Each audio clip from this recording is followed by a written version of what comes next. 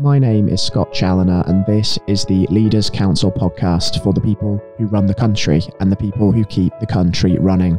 You join us on a crisp autumn morning here in the capital, and I'm delighted to say that my guest on today's show is Ahmad Jooma, the Operations Director of Jooma Care Homes Limited. Ahmad, welcome to the programme, and thank you so much for joining us today. Hi Scott, thanks so much for having me. It's a real pleasure, Ahmad.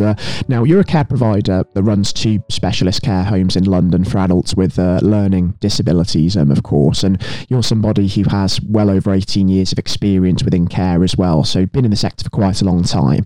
But I can imagine that you've probably never dealt with something quite as severe as the challenge of the last 18 months with the COVID-19 situation. So how has that sort of affected you operationally, would you say?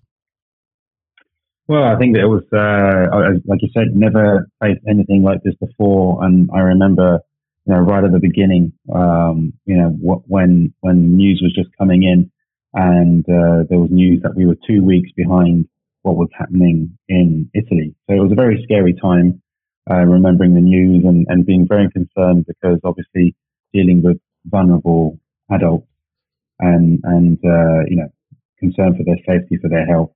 And, for everyone else in the care home as well, and the staff members, and, just wondering how it was all going to go in terms of how it would pan out. It didn't look very good from the onset. I can imagine it was quite difficult from sort of a morale perspective, wasn't it? Because you've not just got to try and maintain the good spirits of the staff that you're working with and make sure that, you're reassuring them that they can come to work safely, but also you've got to think of the people that you care for as well. And they might not necessarily know what's going on. They might not understand all of the sort of restrictions that are surrounding them. So I can imagine that was quite a challenge for you. Yeah, absolutely. I think with regards to that, I think with the staff members as well, I'm very thankful that we have a very good and strong team, and we're quite tight knit as a family. So, we communicate openly about how we're feeling. And I really encourage that because, in difficult times, everyone's dealing with stress in their own way. And I felt it was really important that we didn't ignore that, that we actually paid attention to how people were feeling. And also because initially when the pandemic came in, obviously it was all hands on deck with respect to making sure that, staffing numbers were covered. And as things progressed, like holidays were reduced to ensure that we had enough staffing in case people fell ill. But then as soon as possible, I always encouraged my staff members to take their holidays so they could have a break. I just thought, it's really important that people actually have the time off so they can actually get a bit of space between what's happening and kind of get their sense of mental health back. And it was definitely challenging to manage all of that. For me personally, it was kind of like having to stay calm and steady in the storm and sort of manage expectations for all the staff members and everyone on site.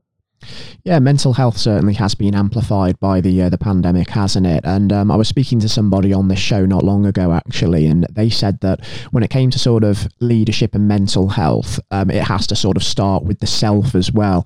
You can't go sort of looking after everybody else's well-being as a business leader, but then neglect your own because you're there to lead by example. And if, you're struggling, you're finding it lonely at the top and you're burning out for everybody to see, that ultimately isn't going to sort of pan out too well. So you need to also have that opportunity to step back as and when you need to, even in a leadership role. You're not infallible, are you? Absolutely, yeah. I mean, for me personally, it's I've invested a lot of time and sort of, I suppose, money as well into developing my mental health and making sure that I have a better awareness of what can affect me and how it can affect me. And also I found over the years, like the more vulnerable we can be with ourselves and others, the more resilient we become because we've discovered that actually we're not alone. And I think that's the key factor. I think especially as a man, I mean, it's slightly off topic, but I feel men don't really share their emotions amongst themselves, but we're all going through them and we all feel things. And if we don't express it, it kind of just bottles up and gets worse. No, I think you're absolutely right. I think it is important to remember that we're not alone and we can sort of speak to each other. We can sort of seek solace in others. And indeed for business leaders as well. I mean, we've seen really the benefits of networking over the last couple of years, because business leaders, directors, they've been going out, they've been talking to each other, confiding in each other with their issues. Some have even been sharing intellectual property to try and help each other get through the situation. So we've seen that communication on sort of an unprecedented scale, really, haven't we?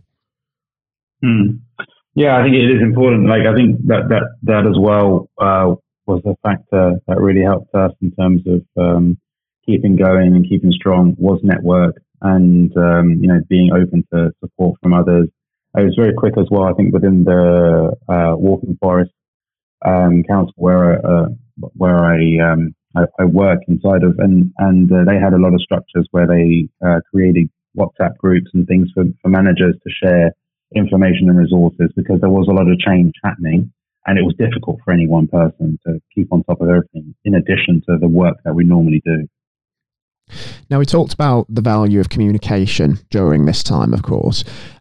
I have to ask about this just because a lot was made of it, particularly in the care sector in the early weeks of the pandemic, when it came to sort of support and guidance from, the authorities above the government, sort of various associations within the care industry.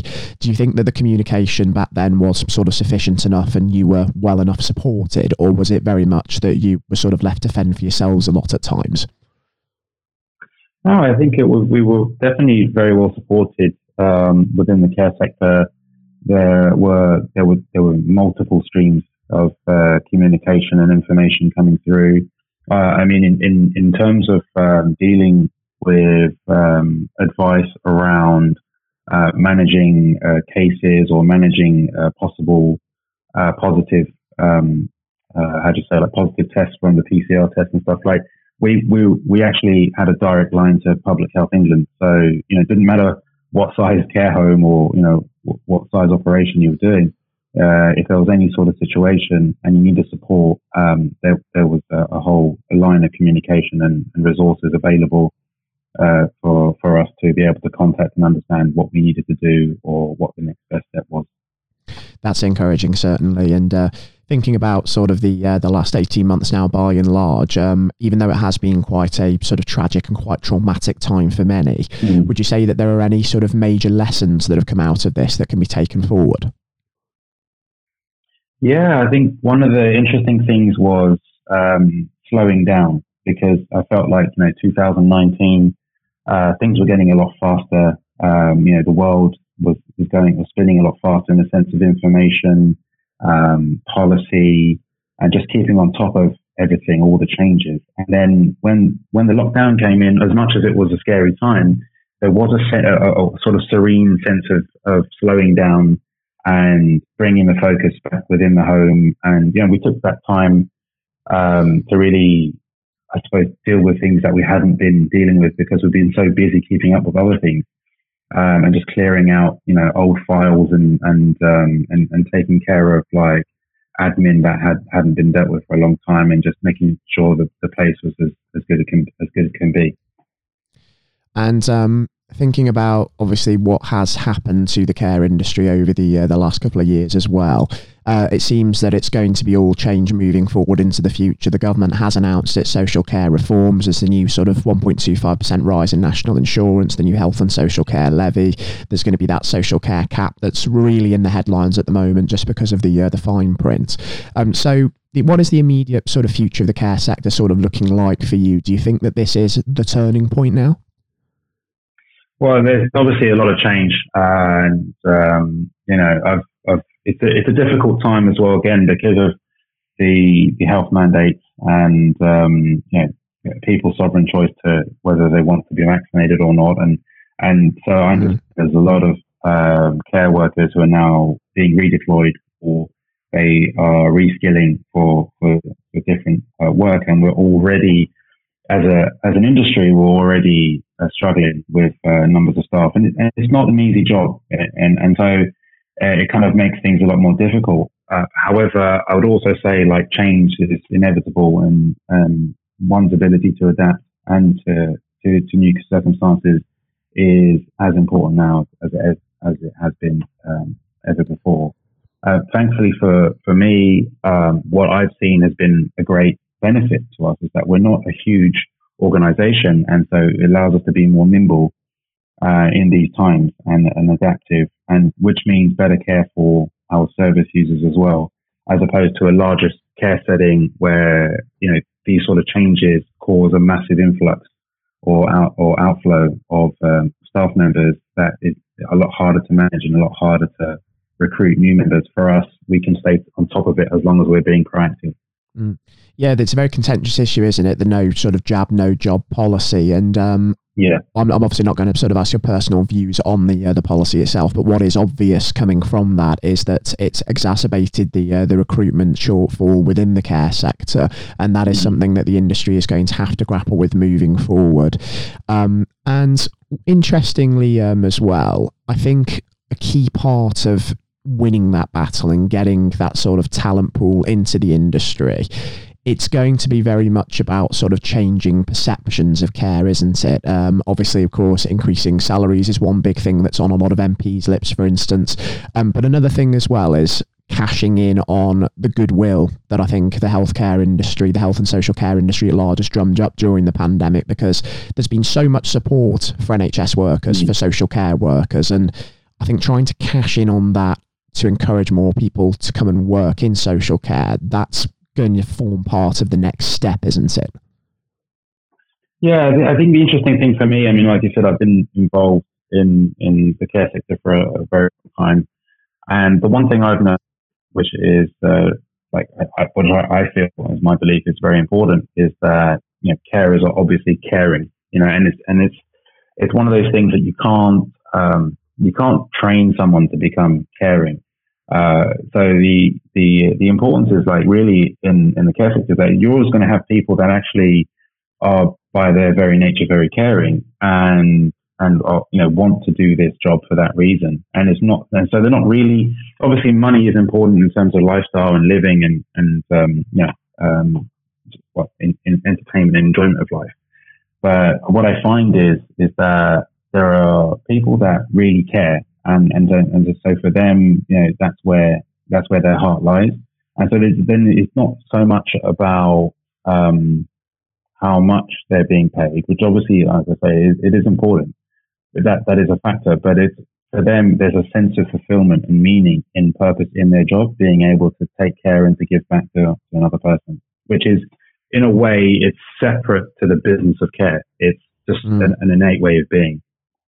It is, isn't it? And I think it's important as well to do away with the idea that working in care, it's an unskilled industry, because it's not. I mean, you do need very specific people skills to work in social care. That's also important to acknowledge. Yeah, it's phenomenal, really, when you consider similar jobs of similar pay, if not more pay. As I'm sure you're probably aware, that there was talk of Amazon offering higher rates of pay and welcoming bonuses for anyone, not just carers, but in terms of similar job in terms of pay. But for a carer, there's every year they have to engage with the mandatory trainings. They have to be up to a certain level of education with care and social care and understanding. You need to stay on top of all the policies and being aware of equalities and respect and dignity for others. And so there's a lot more to it than say a job where perhaps you're working in a shop or picking stock.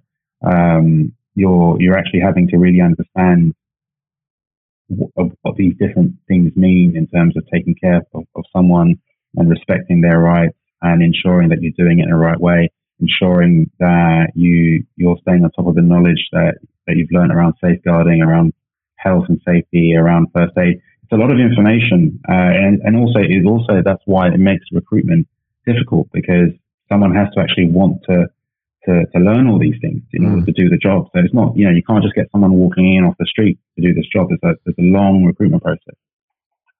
There is, and it's a journey, isn't it, that you then go on with that person once you get the right candidate through the door. Exactly right. And As you sort of get to grips with this within your own business, of course, I recognise the fact that being a smaller provider, you've got that agility, which is so invaluable.